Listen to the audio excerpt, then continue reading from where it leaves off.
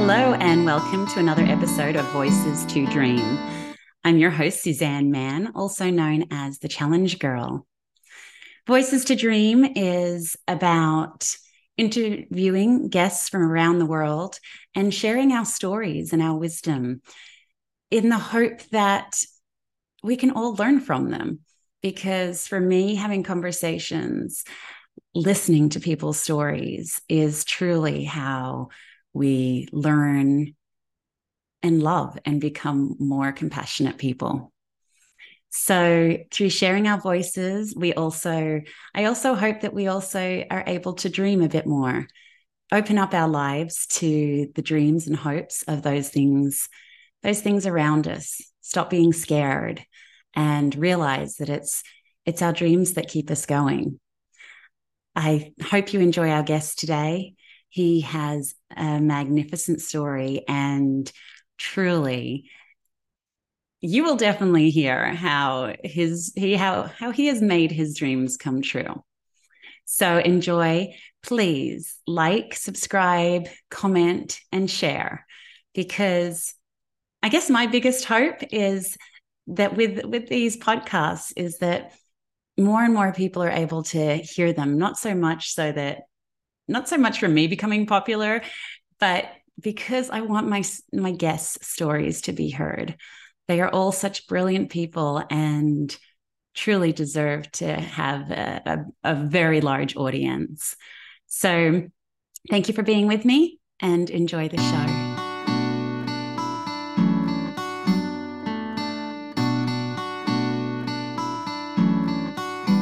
Welcome, everyone, to Voices to Dream. I am Suzanne Mann, the Challenge Girl, and I am so incredibly honored and excited to have my guest with me today.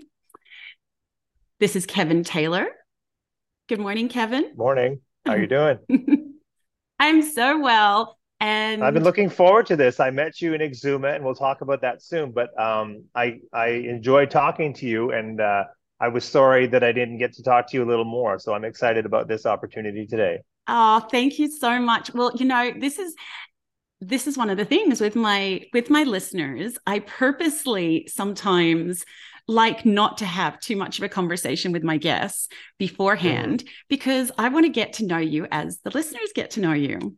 So I know I actually felt like listeners, I felt like I had to sort of hold back and not ask Kevin too many questions when I met him. So Mm. so that I could I thought you were just being rude. I'm never rude. I'm No, never no, I rude. enjoyed meeting you, and I enjoyed meeting your family too. But it's something about Exuma, isn't it? It's a special That's place. right. That's right. So, Mhm. well, this is it. And I also like to have my guests sort of introduce themselves, because I figure I could read your bio, but no one knows you better than you do. But the little bit that I know about Kevin that we're going to get Mhm. into. So, Kevin is a writer, director, producer, man of many, many talents, Mhm. and also runs charity events, lives in the Bahamas, has an incredible life story to tell us today. So I'm so looking forward to it. And before we start, though, I just want to check in with you, Kevin, and I just want to Mhm. check in and see how you're going today. So this is our just a bit more than a how are you? Um, Mhm. how are you going today? Well, it's an exciting time for me. I'm actually on a bit of an upswing and I'm very excited about it. And it has been a really tough pandemic for a lot of people, including myself. I have a kind of a mom and pop production company in the Bahamas here, and I've had that for an excess of 20 years. And most of my work was with the Bahamas tourism product, whether it was the Ministry of Tourism, working with Bahama or Atlantis, basically helping to promote the Bahamas tourism product. And that could be whether it was from public relations and marketing or taking beauty shots of the island and just getting the word out about the Bahamian tourism product. And things were going very well. Then the pandemic hit, and Mm, a lot of things went away for me. And through no fault of their own, the hotels have to make cutbacks. And so rather than cut staff, they're going to cut some outside vendors. And so that was my case, um, since early mid 2020. And so it was a real struggle. Um, but as we'll talk about later on, it's how you deal with these ups and downs, and these struggles that kind of define you, or um, make you realize what's important. And the pandemic, although it was tough financially, and and I always say to people, I didn't have a very profitable pandemic, but I had a Yeah. very productive pandemic. So Yeah. we can talk about that soon if you want. But in terms of how I'm feeling today, I'm feeling very excited about the future, more so than I have in a little while. And as you can see, I'm not a young guy, so to have this kind of upswing after some real down times, it's a good feeling. So thank you for checking in with me. I feel very optimistic. Beautiful. Beautiful. I love Mhm. that. Yeah. Okay. Well, let's get into how you came to be you then. Mhm. Who is Kevin Taylor? I guess let's start with the how did you come to be where you are now? My guests may not realize because you have an incredibly beautiful autumn background there, Mhm. but you Yes. Kevin is actually coming from the other side of the island to me. So Kevin's Mhm. also in the Bahamas, but he's on the east side and I'm on the west side. And how did you come to be in the Bahamas? Can you tell us a little bit about your earlier life, because you're still looking Sure. pretty young to me, Kevin. We're not saying anything about you being old, that's for sure. Little grayer than I used to be, but um, so I was born and raised in Canada. I was born in Northern Ontario, Kirkland Lake, for anybody out there who knows about Northern Ontario. My dad was a police officer with the Ontario Provincial Police, so I moved around a lot as a little guy. And I really didn't have a friend until I was like 5 years old. I had a little brother who was 2 years younger than me, and then a little sister who was 6 years younger than me. But as a little kid, I didn't really have many friends, so I was forced to create kind of my own fun. And we moved around a lot, as I said, but we kind of settled in Sault Ste. Marie, Ontario, where I lived until I was 12. Then my dad got a new job with a different ministry and became part of the fire marshal's office. And so his job took him down to the Toronto area, the GTA, and we lived just north of Toronto, where I was from my teens until I moved down here. And how I moved down here was in school in Toronto. I lived with one of my best friends from high school and growing up. We played baseball together.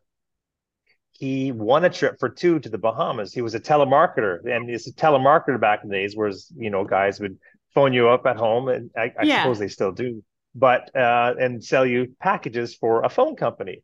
So he was in the top whatever percentile of sales and won a trip for two to the Bahamas. And he asked me to go with him because his girlfriend happened to be going away at the same time. Um, as this trip was. So I came in one day. He said, "Hey, Kev, would you like to go to the Bahamas?" And I said, "Yes, I would." So we came down on an all expense trip to the Bahamas, to Breezes, which is out west here on Cable Beach. Yeah. And while at Breezes, I befriended a young Bahamian girl, and we stayed in touch when I moved back to Canada. And this is when, to stay in touch with someone, you had to put pen to paper. You No had to write them a way. letter. Wow. So, and there was no Facebook, there was no No, cell phones. You no. had to put pen to paper to write them or call them on the phone, which became pretty cost prohibitive back then. So I I came down for another visit. She came up to visit me. We got engaged, Oh my and then I goodness. ended up moving down in September of '96. We were married in April of '97. So shortly after a year of meeting her, we were married. And now, 25 years later, three boys, two are in university. One just finished with his master's, and one at University of Toronto, and I have a 9-year old And as a 50-year-old man, I'm just kind of feel I'm finally gaining steam uh, to pursue what I want to do, and that's filmmaking and chasing, being creative and chasing my dreams. Yeah. And when you raise a family and you have other obligations other than to yourself, you kind of put your dreams aside and you think, well, maybe I'm not supposed to do that, or maybe it's going to just stay a dream. But because of the pandemic, it really forced me to focus on, well, what do you want? Your life could end tomorrow. What is it that Mm. you want to do? And luckily um, I was sort of quasi adjacent to film work because I'd done a lot of editing. I'm an editor and cameraman by trade, so I did have a bit of a background. So my chops were always really good, but it was kind of being the creative and telling the stories I wanted to tell Mm. rather than propaganda for a hotel or for Yeah. a destination.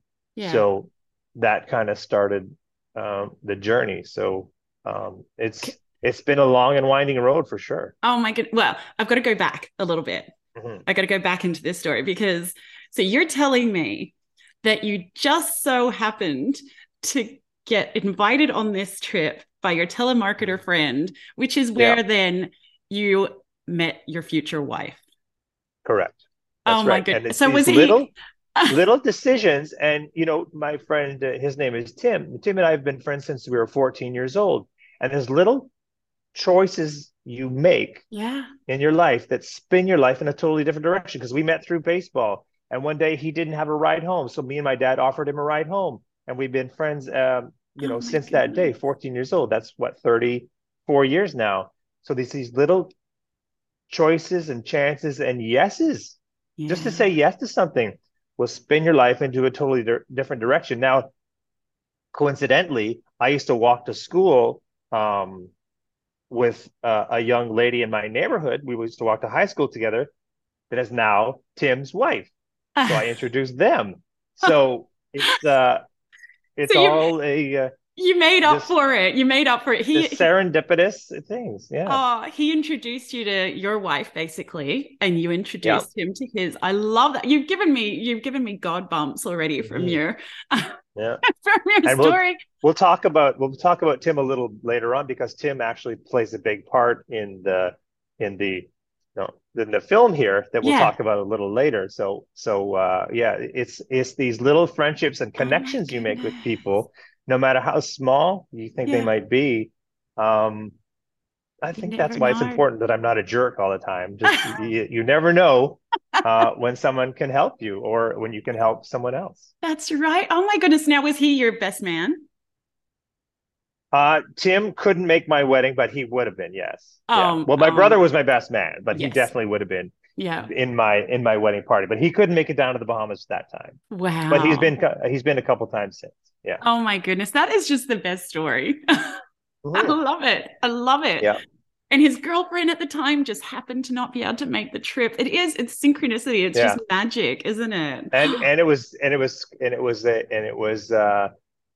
just a stroke of fate that I ended up, living with him down in Toronto too when he was at school. So there's, Yeah. all kinds of different twists and turns that'll send your life spinning in a totally different direction. Oh my goodness. Oh my Mm. goodness. That's And I love and it. a little later when we talk about a future project that I have a story that will blow your mind about how when you're when you're on your authentic path, I think the world will conspire to help you.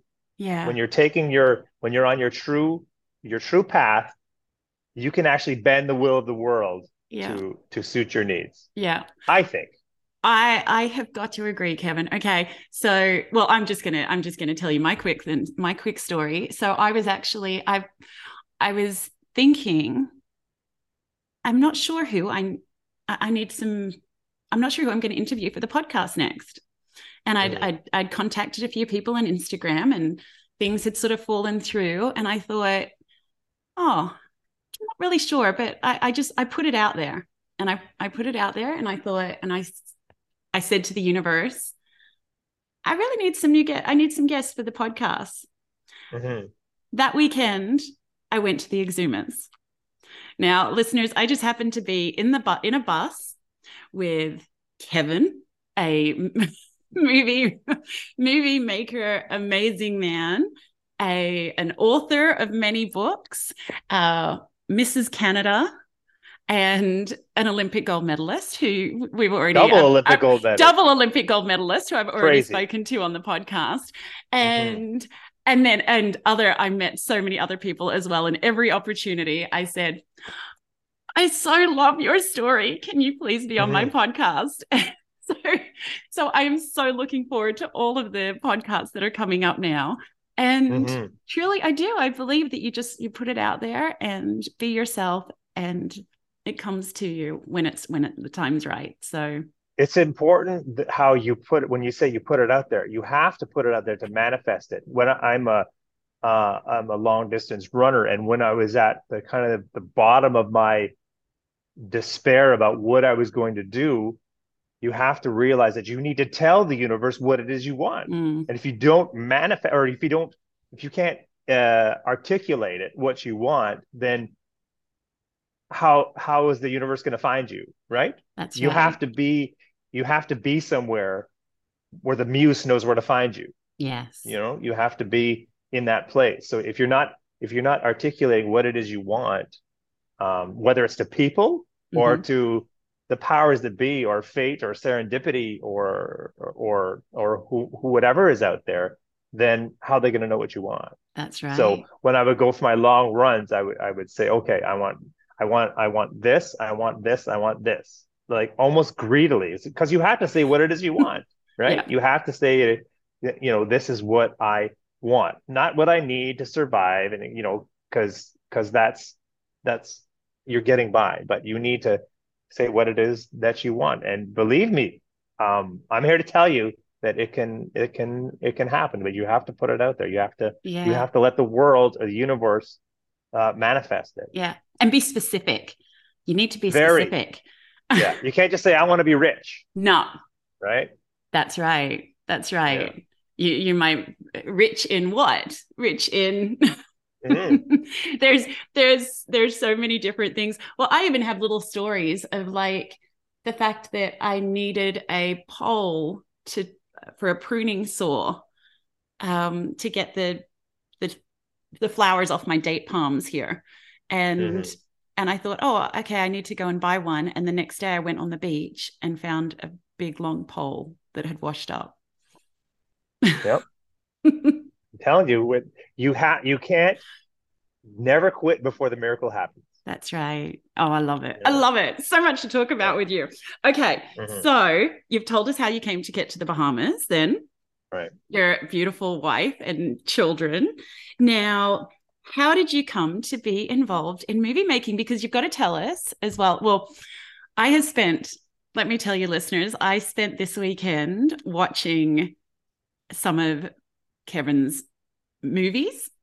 The first one I watched was Last Resort, which he's got in the little picture behind him. If you can't see Mm-hmm. if you're just listening on the audio, it's called Last Resort. And when you look it up, I always put in Last Resort 2022.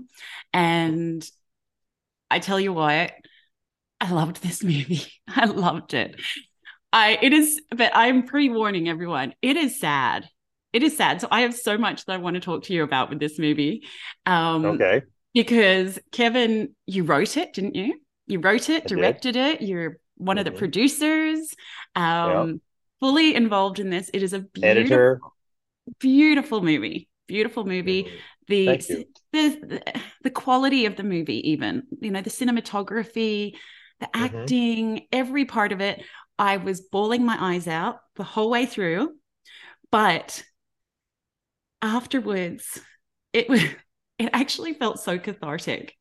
I was Mm-hmm. I felt spent afterwards, but at the same time, it was actually a night. I was watching it a night here where then a storm was coming. And I have a Mm-hmm. beautiful view across the ocean. And afterwards, I went and I was watching the storm as it was coming in towards us. And it just I really felt the beauty of the moment, and it made me want to dance and just enjoy life, Hmm. because that for me as well is what this movie does. It is a beautiful, there's so many beautiful themes in it, that about the different ways that people deal with death. Um, there's so many different characters that deal with it differently. And Hmm. I just loved it. So please tell us about. You're so kind. Oh, Wow. Very, I thank you so really much. I really was touched by it, and yeah, and I actually I told everyone else to go out to dinner. I said I'm going to Hmm. watch this movie. I was already in a bit of a sad mood that day anyway. Oh no. Maybe Oh I was a little no. I know angry I with didn't help everyone. then. No, no, no, no. It was so it was perfect. It was perfect. And I said to everyone, leave the house, go out to dinner. I'm watching this movie. This is me time, and I'm going to Mm-hmm. be crying. So leave. So I Well, loved you're it. But very kind. That's a great review. Thank you. tell us about how you came to come into movie making, and this movie in particular. And I also want to talk about Joseph Spence. I've watched that too, but let's start with Okay. Oh, Last you did. Resort. Oh, thank Yeah, you. yeah. Okay, so well, as I mentioned before, I've kind of been film industry adjacent. I've had a Mm, production company for a number of years, so I've always been a shooter and editor, but I haven't had a chance to really tell my own stories. Although mm, they've always been, in the back of my mind. I've always been an avid reader. I got into Stephen King probably when I was way too young. Um, and I've always just loved storytelling and movies. And as a teenager growing up, or even before, a couple of my friends every week, no matter what the movie was, we would sit in the front row and look up at the screen, and then we'd sneak into another movie, and just used to be our weekends. And later on in life, I worked at a drive-in theater, and I just loved being part of the movies and film. But I never thought of it as a job, although I I I was doing my thing down here. I took broadcasting in college, radio, television. Um, so I've always been interested in medium, the medium of the media. I never thought of it as necessarily that I could be this a creative of person. So I've been slogging along doing my thing of being an editor and shooter, and like I said before, my chops are pretty good. I'm a pretty good shooter, and I think a very good editor. So I was fine doing that. Um, and but I felt that the more I watched other people tell their stories, or people in my universe that were my age or younger started telling their stories, it's kind of lit a competitive fire in me. And I said, you know what? I could do that too. There's no reason I can't do that. I have the skill set. I just don't have, the money. yeah. Um, so and that became very evident when the pandemic came along.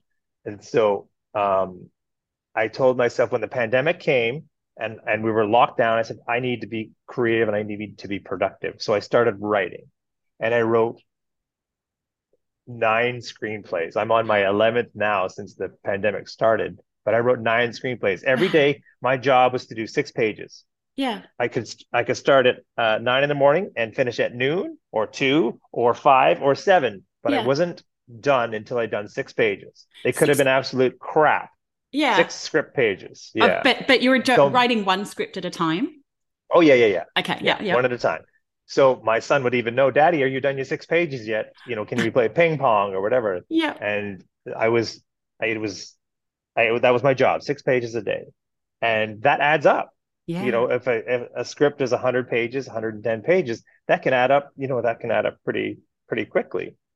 So I wrote, and I got a little better, and then um, I said, well, now what do I do? I have these scripts, and one is an action movie, one is a horror movie, one is drama, one is a three are biopics. But how, it's fine to have them, but it's not art. It's not art unless you ship it, right? Mm. So how are we going to get people to see this? So I went on Facebook and put it out there, well, I had to decide on what movie I was going to do first. So I wrote this movie, Last Resort, that takes place in basically one location with only a few characters, and mostly two people in rooms, and just uh, it wasn't any no helicopter chases or car chases or explosions or buildings coming down. It was just conversations. So Yeah. I said, you know what, this probably won't cost that much money. Let me put it out there that I have this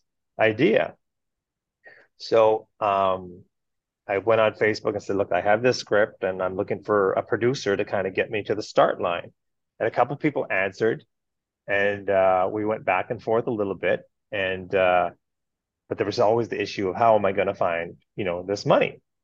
So enter Tim, my same friend again. He said he is there's a video game called Golden Tee Golf, and it's people my age who used to hang out in bars might know it's like a game with a trackball. You play in a bar and you slide this trackball, and it's like a video game in a bar Yeah. about golf. So Tim was legit this number two player in the world in the early 2000s. They used to have a world championship every year in Vegas, and he was Yeah. the number two. And guys from all over North America would come and play, and Europe would come and play at the world championships. And Tim came in second twice, so he was going to make Wow. his comeback um, during When the COVID hit. pandemic 2021, Yeah. right when he was going to make his comeback.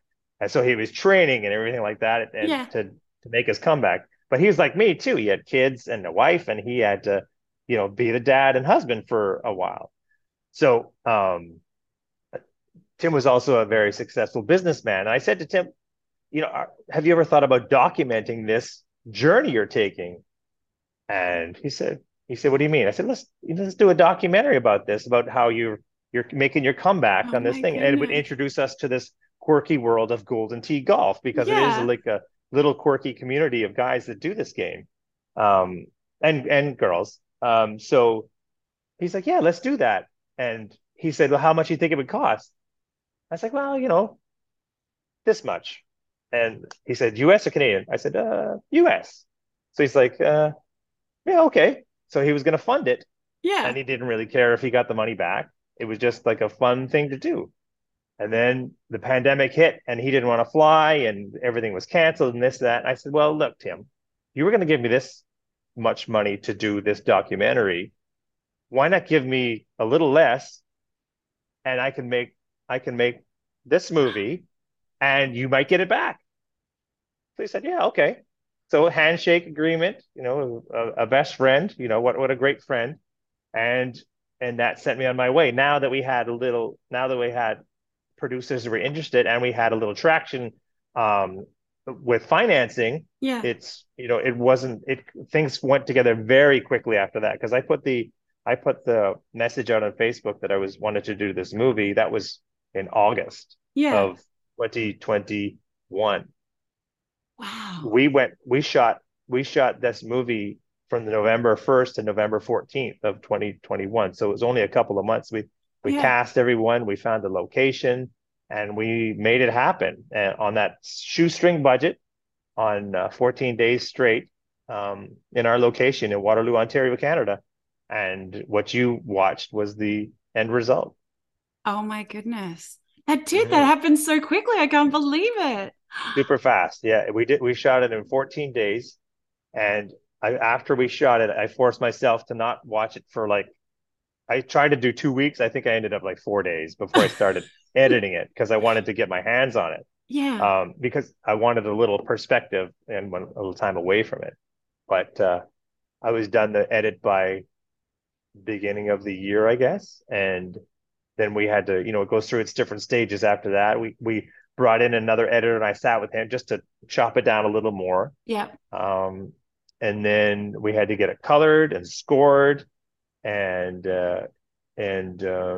yeah, that was the first couple months of this year. Yeah. And now in the summer, we got picked up by Gravitas Ventures as our distributor, our worldwide distributor, except for Canada, because we wanted to get a Canadian um, distributor for tax purposes. Right. And that was we're worldwide on iTunes and Amazon now. Yeah. And I think you watched it on a different platform I watched too. it on Voodoo, I think it's called. Voodoo, yeah, I think so. It's on a lot of platforms. I've even seen it in different languages. Wow. And as of a few days ago, actually, when I was in Exuma with you, we got word that we're being picked up by a Canadian producer, and hopefully very soon we'll be on video on demand platforms in Canada.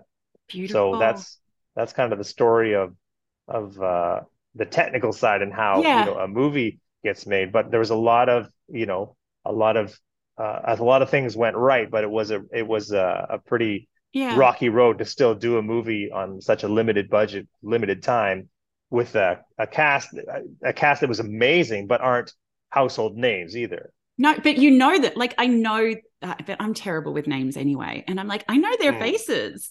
Like the nurse that's sort of cranky. I know Hmm. her face. Nurse Cutting. Do you? Yeah. Yeah, Yeah. yeah. She's That's Kristen McCullough. She's been in quite a few movies. In terms of her visibility, she's probably been in the most productions yeah, of most of our cast. Yeah. right. And the redhead wife, she looked familiar too to me. Hmm. That's So another Kristen. We had two Kristens. We had our quorum of Kristens for this movie. Yeah. yeah, That's yeah, Kristen De Silva, who's a yes. who's a very talented writer and playwright in her own Oh, um, okay. in her own world, and she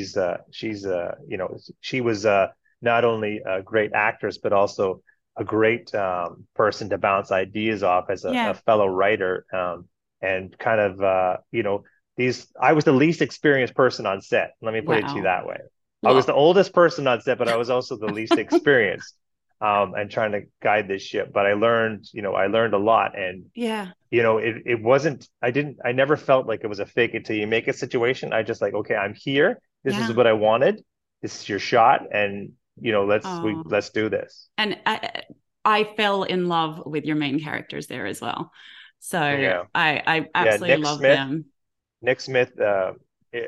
For those of you who might be listening to us or watching us in Canada, Nick Smith was the 7-Eleven guy for quite a few years. He did a string of commercials for 7-Eleven convenience stores. And so and he's also done a lot of horror movies and some dramas and some Lifetime and things like that, Yes, Lifetime yes. Hallmark movies. And L.A. Sweeney, She's so my beautiful. producer Brian Quintero, found her on like Instagram and had been trying to find her for a little while, but she had had twins 5 months before we shot, so she kind of was off the radar. So she had just had twins. You're So kidding. she And had she just looks had her third. amazing. You know what? She came to us. We saw her audition, and it was just like, that's her. That's it. It was just, Yeah. a lot other person we saw a lot of auditions for that. As soon as we saw LA, it was like, there's no one else because it's her. And Yeah. she had the Jamaican Yes. accent too, because as you know, the actress who plays the lead, I'm sorry, what was her name again? I'm blanking on her name. Robin? Robin. I'm sorry, I should know this, right? Robin. Uh, Robin is of Jamaican descent, yes. and LA is Canadian, Yeah. and wasn't sure how to do the accent, and she asked her dad, who's Irish, how do I do this Jamaican accent? And she said, and her father said, just be your mom, who's Jamaican, and she did a So Jamaican she's, yeah. accent. But she came basically with LA. She came to us, and a fully formed movie star that hadn't been in anything. She has a Wow. she This is her she's debut. this is her debut, right? And she's going to be in Wow. some other things coming up, but She just is an amazing. I beautiful. was very blessed to Yeah. have all my cast. Yes. They were great. Yeah, and I Yeah. had a very talented technical team led by Caleb Laidman, who's 19 years old. My director of photography shot Ah, this movie, and all his friends were the crew, oh my and goodness. they all knew exactly what to do. It was like Caleb is like a 60-year-old veteran cinematographer in a 19-year-old's body. So he Wow. knew all the technical jargon. I need this kind of light here. I need that here. Turn the camera here, and we would discuss the shots, and him and the crew would just get to it, Oh my and then we goodness. would do it. Yeah, it was. Yeah. I was very very fortunate to have the team I had for this movie, and Yeah. that's kind of how um, that's why I attribute it to its um, success and being out there. Now, it's to be determined how successful the movie will be and whether or not we're gonna, make our money back. But if we keep getting more and more views, at least it's out there, right? That's And right. That's right. so we're pretty excited about that. Well, and I know you've said that during the pandemic you were writing. And how did you come up with the idea for this? And how did you not sit there, or did you sit there crying every day that you were writing this? Well, no, I actually would be happy because okay, I did my 6 pages. I can move on. I can start the rest of my day. Um, when I had to, well, perhaps it would be helpful to give your audience a log line of what the movie's about, just Yeah, just so yes. they know what it's Although about. I So, know, although I don't want to tell them too much. But yes, you well, can tell them. You can tell them the little bit. maybe we could put a link to the trailer down below when we're done our show Definitely. today. But Definitely. basically, it's the story of two hospice residents who conspire to make their spouses fall in love with each other to lessen the impact of their death. And But now things don't, go awry. yes, and don't You tell might them. things. I'm not going to tell the end part, but things go Okay. awry when they themselves fall in love and one of them begins to feel better. So I guess basically, I've had a couple of three grandparents go through palliative care or hospice care in the past, in the past 10 years or so. So I always thought when you go into hospice care and you basically decide that I'm not going to fight anymore. I'm going to pass without any medical intervention. It can't be an easy decision to make. Now, what if you're in one of these places and you fall in love or make a friendship at the end of your life that changes your life?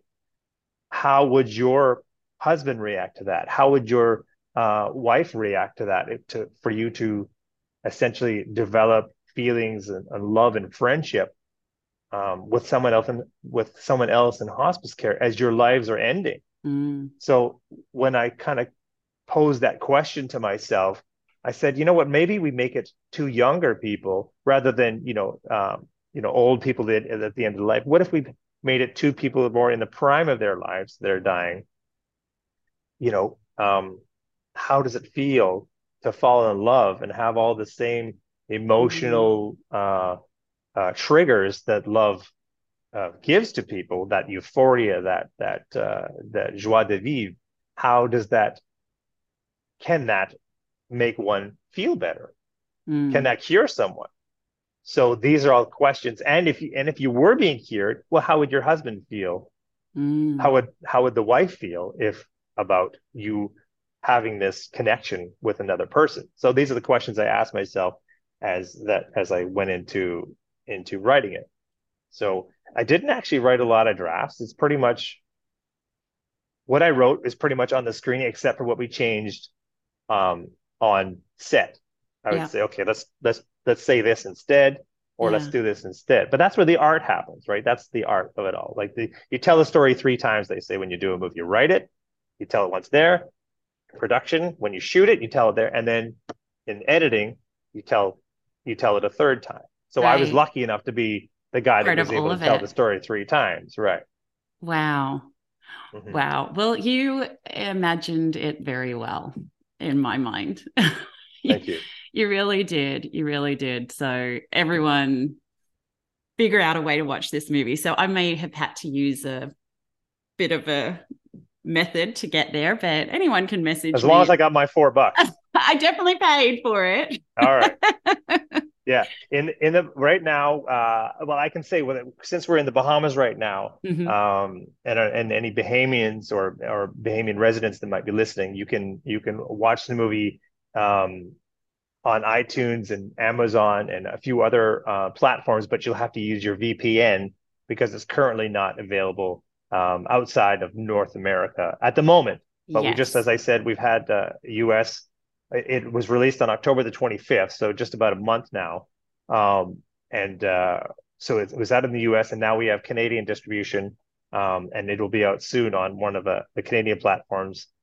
So stay tuned for that. But in the Bahamas right now, for all my friends and family in the Bahamas, you'll have to watch it via a VPN. Yes, well, and our Australian, well, we have listeners from all around the world, but definitely our Australian listeners, and I guess anyone. That's what I had to do as well. I had to use my VPN, Right. and then but then because I have an Australian credit card and stuff, you have to just Mm. do other stuff. But no, there are plenty of platforms to find it on, and you can definitely do it, and it is so worthwhile watching. Well, thank you. Um, You're a great critic. I appreciate your kind words. Well, then I was inspired to because Kevin's not just a one trick pony here. Then I was inspired to watch something completely different from you. Hmm. When we were away, Kevin had mentioned that he'd done a documentary on Joseph Spence, and as as I'm sure you are very used to people saying, especially in the Bahamas, because that's part of what the documentary is about. I said, I don't know who Joseph Spence is. Hmm. And Nor I, do most people, this is it. This is it. unfortunately. And I was, so it's called Joseph Spence, the virtuoso from Small Hope. Have I got that correct? That's correct. And I was able to watch it on YouTube. And I loved it as well. I Hmm. loved it because I just thought, oh my gosh, how do I not know about this man? And after I watched it, I looked up Joseph Spence on my iTunes, and I've been listening to him ever since. One of my favorite Isn't it happy music? Doesn't it it make is you feel happy? it is so good. One of my favorite songs is, and it's so weird because I don't even understand what it means, but the Mm. Come Run See, come Hmm. run see, I think Yeah. Jerusalem. And I'm like, Come I run, don't see Jerusalem. That's right. yes. And Yeah. I'm going, I don't even know what this is about, but it made me I love it. I love, and I Hmm. can't get it out of my head. So I was listening to him all day yesterday. Tell us a bit about Joseph. He's like one of the best guitarists in the world, or was one of the best guitarists in the world.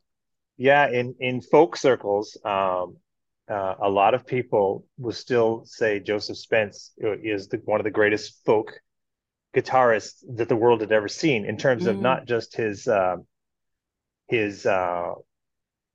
musicality and how he sounded, but also technically how he played was so challenging that people all over the world still go on and try to figure out his technique on YouTube, and a few get it, but if you don't, it's almost like learning a different language as a guitar player.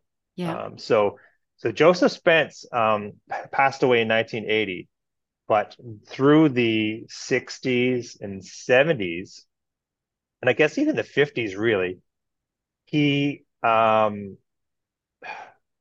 he kind of developed his own style of playing guitar. And he's from Andros Island, one of the islands of the Bahamas. And basically, he wasn't discovered until he was in his 40s. And these people um, from the Smithsonian Institute were traveling the islands, traveling the Caribbean, basically, with their old tape recorder and their big old boom microphones, and were trying to capture the sounds of the islands. And they happened to come upon this little town in Andros, and they were walking past a construction site, and they'd come through the mud and everything, and there were no roads then, and they heard what sounded like three guys jamming on guitar. And they turned the corner and they saw there was one man playing all the parts on his guitar. And Joseph Spence was recorded then by the Smithsonian, and they released his music. Now, I should say that Joseph didn't create his own songs. He put his own spin on popular hymns and gospel recordings and or Right. gospel songs, and basically developed his technique over these traditional gospel songs. And of course, when they were recorded and released, it kind of caught fire, and he was invited to come and play concerts at folk festivals in the US and everything like that. But he always stayed kind of the same humble guy he always Mm, was. So he's a really great story. And of course, this is before there would have been any kind of Instagram or anything like yeah. that that would have boosted his popularity. So it's basically word of mouth about Spence spread. And as you can see in the movie, we interviewed people all over the world, including a Mm, guy in Japan that yes. basically dresses like Spence and has, Yes. and even though he's playing traditional Japanese music, he always starts with that donka donka donka donka donka donka, that same Spence beginning in a lot of his songs. So it's just amazing to me that how his music and his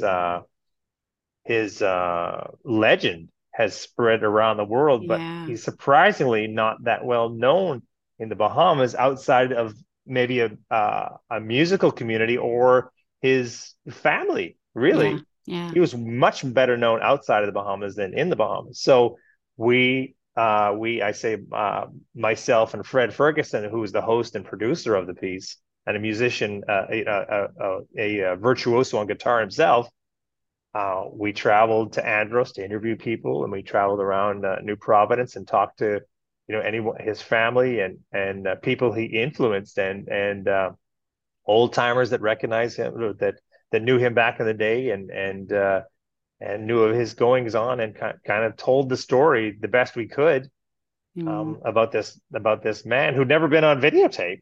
yeah. Um, the best we could about this legendary Bahamian performer, and that's the thing about the Bahamas. I said we got him on videotape. There's so little known about our history here, in the Bahamas, and the people that really kind of made a difference back in the day. So, although we did a 44-minute documentary, it is what it is. It's a nice little story. That is the most comprehensive piece on Joseph Spence that there is in existence, Wow. right? And Yeah. this is a man who the Carnegie Hall called him to Yes. play, I and love that he didn't have a story. phone, so Carnegie Hall phoned the school that's in front of his house and got a little kid to go through the backyard of the school and knock on Joseph Spence's door and said, the the Carnegie Hall is called. No, they said, "Do you have a phone call, Mr. Spence?" And Spence said right away, "That's Carnegie Hall. Nah, I don't want to go. I don't want to go to Carnegie Hall. Thanks." So the kid had to go back and tell Carnegie Hall I love that that Joseph Spence was story. not interested in coming to play up at Carnegie Hall. So, how, who knows, had he played any of those shows, how That's far his right. legend may have That's right. traveled. But so in a way, that's kind of adds to his legend even more, that he was such a Mm, humble mm, guy. And, although he's never going to get the recognition of a BB King or Albert King or any of these um, guitarists that kind of came up as contemporaries of Spence. mhm. Um, he is just as um, technically proficient and musically a genius Yeah. as these other guys are, as a few guys uh, indicated in the film. Yeah, yeah. Well, one of the things which sort of brings me into my next section as well, because one of the things that really touched me and that I loved from that documentary as well was, I forget who says it, but someone says Joseph realized he was happy with just having enough. Yes. He was happy with Yeah. enough. Yeah. And it was interesting because I think the person who said it might have actually even been a family member who you could, I don't know, Yes. I got the sense that that family member was a bit like, I wish he wanted more, Yes. Yeah. they sort of wanted him to have more, but they Mhm. realized that he was happy with enough. And Yeah. I just thought, how isn't that the key to life, Yeah. there's it's having these goals and aspirations are fabulous, but to be happy with where you're at as well Right. is just magic. Well, let's say he had sold 1 billion records. Um, he would still just want to have a That's right. beer and some fish at the end of the day and play That's guitar, which right. is what he ended up doing anyway, right? He That's entertained right. friends and family, and that kept him happy. And maybe there's a lesson for that in That's all of right. us, you know. You That's know, he was right. he definitely had a gift, and he loved sharing his gift. Yeah. And for him, that was enough. That's Whether it right. was playing at a church or at a bar or for tourists down at the dock, That's he was right. playing, and that made him happy. Yeah. I So loved we should it. all be so lucky, right? That's right. That's right. So this is the podcast is called Voices to Dream. We're about sharing our voices and our wisdom, but we're Mhm. also about dreaming. And I always like to think that, I mean, that's how we get hope in life, by through our dreams and through dreaming big. Mhm. So this is where I ask my guests, Kevin, if you had all the power and all the money in the world, Well, but it's how would what would your how would you dream big? What would your dream be to make this world a better place? What would you I do? would probably I would probably try to give most of it away. This is a different answer than I would have had, 20, 25 years ago for sure. Yeah. But as I've aged and you realize, and I think the pandemic, Suzanne, has not had the full effect on us that we think it has. I think Mm-hmm. there's uh, you know, some mental things that we're all going through, and I think the pandemic, for me anyway, really focused me on what's important. And I hope it did for a lot of people too, but it really made me focus on what's important and what can I control and how can I make the world a better place? What's in my power to do? Mm-hmm. So, I mean, I don't know what I would do with all the money in the world. I would probably give most of it away. I hate seeing people that are hungry. I hate seeing, homeless people or people that struggle with addiction who are or mental uh, maladies that are only one pill away from not being out there yelling at traffic. Mm. I wish those people could get the help they need. I don't know. I don't know what I would do to make the world a better place. Then you say, well, I have all this money, I give it to this country or these people. Then you wonder about whether it's going to um, That's right. the right people. But I suppose I would start some kind of charity. In my I enjoy the philanthropy that Jeff Todd and I created in Exuma with the Run for Pompeii, and it's very rewarding to me to give back. And I think as I age, I think that's more important to me is not it's not necessarily giving back, but it's it's helping and trying to make people happy. That's to me that brings me a lot of happiness. And I've said this about the movie. It's great, and I have a great problem that the movie The Last Resort is on iTunes and Amazon and available all over North America, but I haven't watched it with anybody yet. I haven't got Yeah. into any film festivals. So it's a great problem to have because you go to these film festivals so someone will pick up your movie and distribute it. So I have a great problem, but I've never sat with an audience to watch how they react to these emotional gifts that I'm trying to offer them. So Mm-hmm. I Mm-hmm. guess I guess to answer your question, it's not easy, and I tried to give it some thought when you sent me the questions earlier. I guess I for sure would give it away. I would want to make sure that my kids are taken care of and everything like that. But I'm sure I would give it away or have some kind of charity to organize and identify worthy causes and things like that. I don't know. Money is important, um, of course, to survive and live, but I think it's only a way to keep score, but the real pleasure is the journey, right? Not the destination. Yeah. So I know that wasn't a great answer, Oh no, but it's I really don't know. It's like saying, what would you do if you could fly, or what would that's you right. do if if you could breathe underwater or something like that. It's just this magical a thing. But I would do whatever I could to make the world a better place and make people feel better. I'm Mm, sure that because of the pandemic, that addiction probably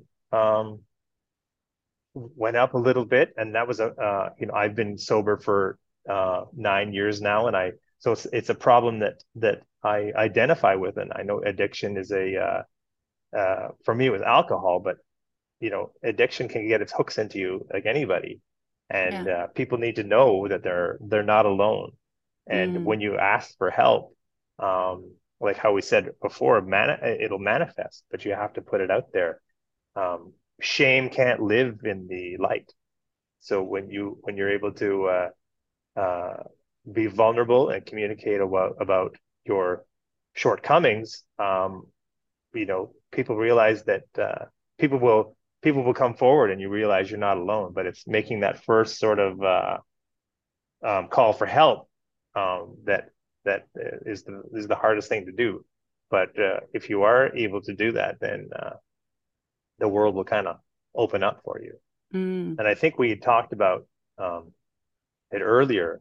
I'm not sure if it was before we started rolling, but I said if you're on your authentic path, if you're doing what you're supposed to be doing and you're on your authentic path, the universe will conspire to help you. You can bend the entire world to what you want to do if you're leading your um, authentic life. You're the yeah, movie director of your own life, aren't you? You can you control are. everything. Everybody around us is an actor and a set, right? So you're the director of your own life. So you have to take control of it. You are.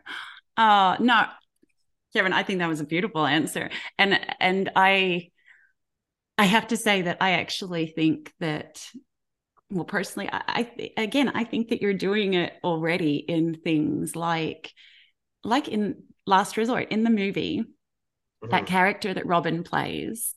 Personally, I feel like she I mean, she's the person that I try to be, in life, Mm-hmm. and Yes. and to show people that no matter what your circumstances are, that if you're able to, you know, simple pleasures, as she keeps saying in the movie, Yeah. simple Yeah. pleasures, gratitude, finding the joy, and not giving up. I mean, so for me, I actually feel like you're sharing your message and sharing that through your art as well. So I think that's beautiful. But I really like that you said about gratitude, because it's something I tell myself, you know, all the time, is to live in gratitude and try to be grateful for what I have. I don't have a ton, but what I do have, I'm realizing now after the pandemic that, man, you need to really focus on what's important to you, and yes, and and hold those things tight, because it can be over quickly. And as we know, in the Bahamas, the pandemic took its toll, and of course worldwide, millions of people. We've lost millions of people, but mm, it's it's hopefully hopefully we don't go back to where we were. Now there are things we can do to. I mean, I got off Twitter recently, and it wasn't because of the Elon Musk thing. It was just because every day it became this doom scroll. What are mm-hmm, the Republicans doing today? What are these, idiots, what's Russia doing today? yeah, And things I have no control over, but were just making me sad, especially to start your day. You yeah, roll out of bed and you start scrolling on your phone. Well, that wasn't all it was doing, was making me angry before I even started my day. I would start this day on a negative note. Trump is doing this again, or Putin is doing this, or whatever. It's just, or gun violence, or whatever. I can't control any of that. I can only be grateful in my world and try to make the people around me happy. And and mm-hmm, and if I'm doing it via a film or via interactions with people or meeting people like you in Exuma, that's what I try to do now. yeah. Well, that I feel like you just answered my next question before I even asked it as well. Because Mm. I was going to say, I normally look at this big picture of how we could save the world, but then try and bring it down to what you could do. What can Yes. we all do in our day to day? What Yeah. advice would you give to people on how they can make not only their own life, but the lives of those in the world that they can touch a better place Hmm. today? Hmm. And Yeah, I think it's just that expressing gratitude and making people feel important when they talk to you. And I'm I'm a busy person. I'm guilty as anybody else, but it's check in with friends. Check in like how you said about how you checked in with me when we started this podcast. Check in with your friends and see how they're doing. And because we need each other. And working from home is great, and people mm, love that. And if you're able to be productive, that's wonderful. But we need interaction, and I yeah, think that's why when they put you in prison, the worst thing they can do to you is solitary confinement, isn't it? yeah, You that's know. right. So we need people. The pandemic basically killed one of my grandmothers because we finally convinced her to go into um, a retirement community. Yes. She was in her early 90s, still living on her own and everything like that, but she would forget things and she would fall. So we thought, okay, my mom and dad finally talked her into moving into a retirement community, and she loved it for 2 months. And then the pandemic came, and then she was locked in Um, her room. She might as well have been in jail, and that yeah, messes with your mind. And that was the beginning of it. And then she was fine until she wasn't, and then that was it. yeah, And you go through those stages of her you know, not knowing who you are, and things like that. And she's sitting. Me and my brother were talking to her, and she said, "You two could be brothers. You look a lot alike." So it and so you just um, sympathize what she must have been going through, and anybody else who had to go through a Mother's Day by putting their hand on the glass and saying hi to their mm, mother's. It's just that's not how no, we're made up. That's not the stuff we're made out of. yeah, We need each other. We got to touch and yeah, feel and smell and taste and enjoy while we can. yeah. Oh no, I completely agree. Hmm. There's so many things we've touched on that I'd love to go back and talk about, but I know we're running out of Sure. time. I want I got to, all day. I know, but I'm thinking my listeners might be like, okay, Mhm. I haven't got 3 hours for this one, Suzanne. I might need to come back to you at another time, Kevin, For the next one. with your next movie, Yeah. which I have to tell you, I have already ordered the book for. Oh, So, have you? yeah, I'm going to New York I'm going to New York tomorrow. Michael Palin's Yeah. Hemingway's Chair. If you can't, Right. our audio can't see that, but I'm so Oh, excited. and see, he signed it for me. Oh my goodness. Yeah. So So, Kevin's yeah, going to be that's what's making a coming up. movie out of this one. I am so thrilled. I That's serendipity too. I That's know. what do they say? Luck is where preparation and opportunity meet, right? Oh my God, So, that is so such a good story. That is such a good do you story for have that one time for as this well. story Well, I'm thinking, do we tell that story now or do we tell that story when I interview you for that movie? about that movie? Yeah, we can. Okay, but yeah. So that's what's coming up. I'm going to be working with Michael Palin, Sir Michael Palin, comedic legend Love him. from Documentary Monty maker. Python, filmmaker, environmentalist, world traveler, Yeah. author. Sir Michael and I are collaborating, and I'm writing the screenplay right now. So right now, writing is my full-time job again, but Love it. this time I'm being paid. So so that's a good thing. So that's going to be coming up. Oh my goodness, I love it. I so cannot wait. And I truly am. I've ordered it. I'm going to be picking it up from New York and bringing it back. And it's in I have ordered, I think about, my husband's got a bit mad at me. I've ordered about 12 different books because their Mm, books are hard to find in the Bahamas. But anyway, right.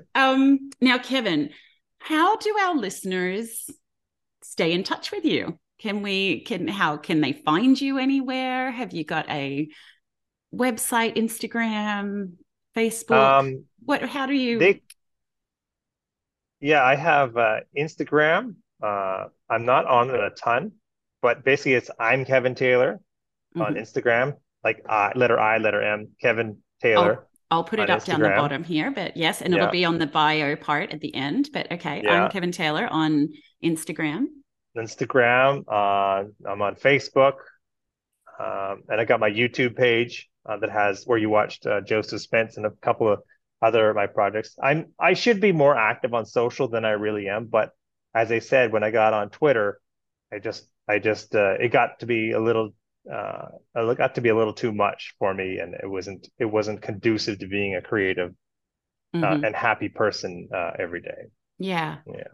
Okay, no, I will put those up. And I also, again, there's so many things, but I also wanted to quickly mention that Hmm. Kevin mentioned it really quickly already, but you're one of the organizers of the Run for Pompeii. And Yeah. with that, it's raising money. Can you explain what it's raising money for? It's a Yeah, so we had just had our um, eighth year of Run for Pompeii a couple of weeks ago in Exuma, Bahamas, and that was an event that I proposed to Jeff Todd, who is one of the executives with Grand Isle Villas in Exuma, and I proposed a charity run. And I didn't really think that was going to happen, but then Jeff called me a couple of months later, and we started putting the pieces together to have a charity run on the island of Exuma called the Run for Pompeii. Pompeii was an escaped slave from the island of Exuma who was going to petition the governor to stop the slave owners from transferring uh, the enslaved around the islands and splitting up families. And mm, so um, Pompey commandeered a boat and set off for New Providence from Exuma. Now, although he was captured, um, the story of his um, plight of his mission got out, and the governor changed his mind, and things remained, the way they were in terms. But it was also right at the beginning of emancipation too. So you could say that Pompey was one of the first Bahamian heroes in Exuma. So we pay tribute to the Pompey every year with a run for Pompey, and we raise funds to send a kid away to school every year. We work with the Exuma Foundation, who identify a student for us, and it's not necessarily a student with the best grades. Sometimes it's a student that's managed to overcome or to leap beyond his or her circumstances. And so those are the people we look for in the true spirit of Pompeii. And I guess since we're in our eighth year now, that means we have three graduates from university or college, whether it's at the University of the Bahamas or abroad, because we've sent a number of students off to Canada also to school. So we're really happy that a little idea that Jeff and I had when we were sitting at the restaurant um, at Grand Isle Villas in Exuma, that little idea has grown into what we think is an iconic event on the Bahamian sports calendar now, and especially in Exuma. definitely. So, and you saw this year what a great turnout we had, and we had Pauline Davis Thompson was our patron again, who's been with us from the very, very start.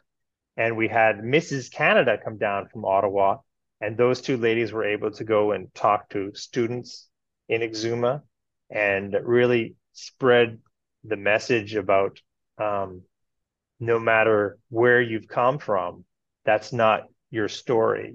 You're the author of your own story, and especially uh, Mrs. Canada, who Mm. came from Rwanda at the height of the genocide and was an a um, was put Refugee. into a Yeah. refugee camp in Africa before she was able to escape. She said she lost everyone she knew. Yeah.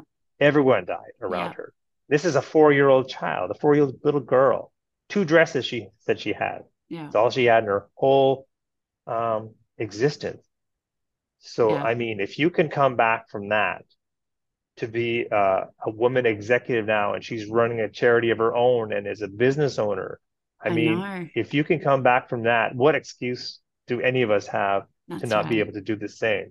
That's right. If you've lost everyone around you being hacked to death at the Yeah. height of the genocide in Rwanda, and of course Pauline Davis, who calls herself a barefoot girl from Baintown, um, rose up out of the inner city of Nassau with a gift, and she could run fast, of course, and that's wonderful. But it takes she's one of those things where it takes a village, because without coaching, Hmm. without discipline, and without believing in yourself, there's lots of talented runners out there. That's But right.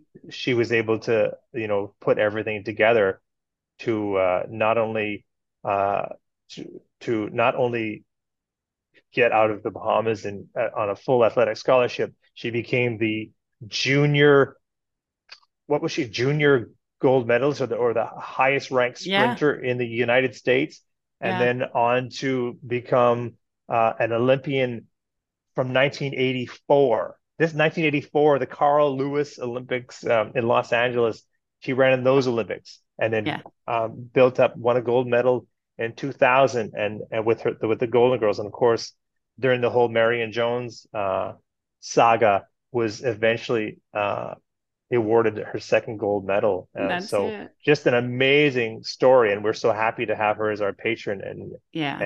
the event grows from strength to strength every year. So we're very thankful. Yes. So definitely any visitors who want to come at that time of the year. So it's usually held in Mm, November. Anyone from the Bahamas, come. It is the most beautiful weekend, and yeah. you get the most amazing medal I've ever received Yeah, from it's a that great run. medal. It has a I little swimming pig on it. That's right. It is so Yeah. cool. And And where else in the Bahamas can you go to finish a race and be awarded a medal by a gold by a medal, two-time gold two-time gold medal. medalist I know. in the She Olympics, right? World seriously champion and gold medal. seriously puts it around every single neck as they come through the finish line. So Yeah. and I was lucky enough to have Kevin there on the microphone. I was so dead to the world. I only did 10Ks, but that was a lot for me because I've been doing Yeah, that's sprint great. more doing sprint training. And as I came down there, I could hear Kevin yelling out saying, "And here comes Suzanne from Australia." Yeah. So I ran through and fell into Pauline's arms as she put it around me. So I felt so Yeah. blessed. So It's a nice feeling for sure. it really is. And you've just done the best advertisement for my podcast as well. So I'm going to be having Solange, Mrs. Canada, coming up. So if you Hmm. want to hear more about her story, it really is such an incredible story. Yeah. Then that's going to be in an upcoming podcast. And you can go back and listen to more about Pauline Davis as well. She's in one of our previous podcasts because she's very close to my heart.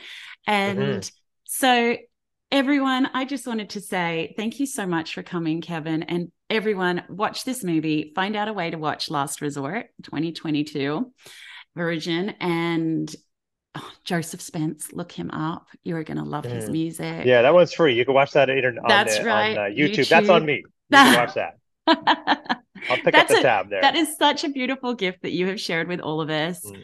Yeah. Run for Pompeii, Kevin Taylor. I'm so glad.